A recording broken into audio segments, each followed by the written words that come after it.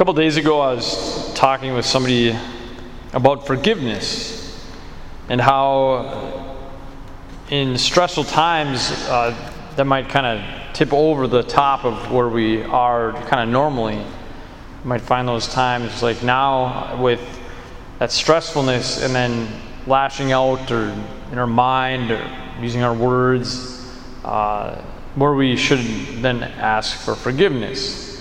Both from God and a person. Depending on each situation is a little different, obviously. As we were talking, sometimes the grudging of not forgiving is an issue.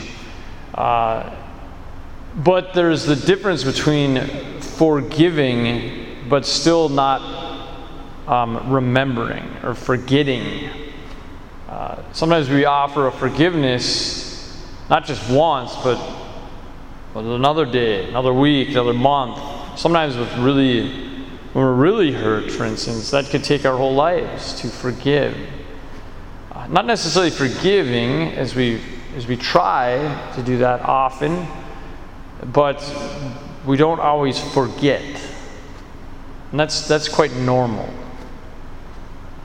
So again, we have, of course, this parable of this master and the two servants, that one was forgiven. And that'd be like Jesus telling us that, right? That's what he does. We go to confession, we go to forgiveness from Jesus because he died on the cross for us. And then the Our Father as well. We'll say that, we do it all the time at our Mass today. So we can come in and receive forgiveness from Jesus for a free gift, with all of the whole debt that we have. The problem is, as we've heard this over and over, is that what do we do when we leave Mass? What do we do after we have been forgiven and actually forgive our brothers and sisters? Because if we don't, what happens to us? What did Jesus do to that servant?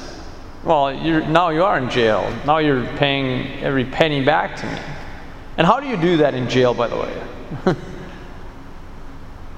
So let's continue in all these small things, kind of the normal things that sometimes we forget, myself as well, to think about, okay, who do I need to forgive in my heart or face to face? Who do I need to forgive?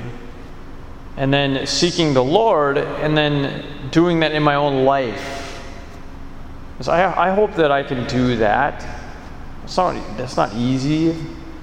That can be frustrating. But to say I'm sorry to somebody, that can really change a lot. Especially a family member, a co-worker, a person in our church, in the community.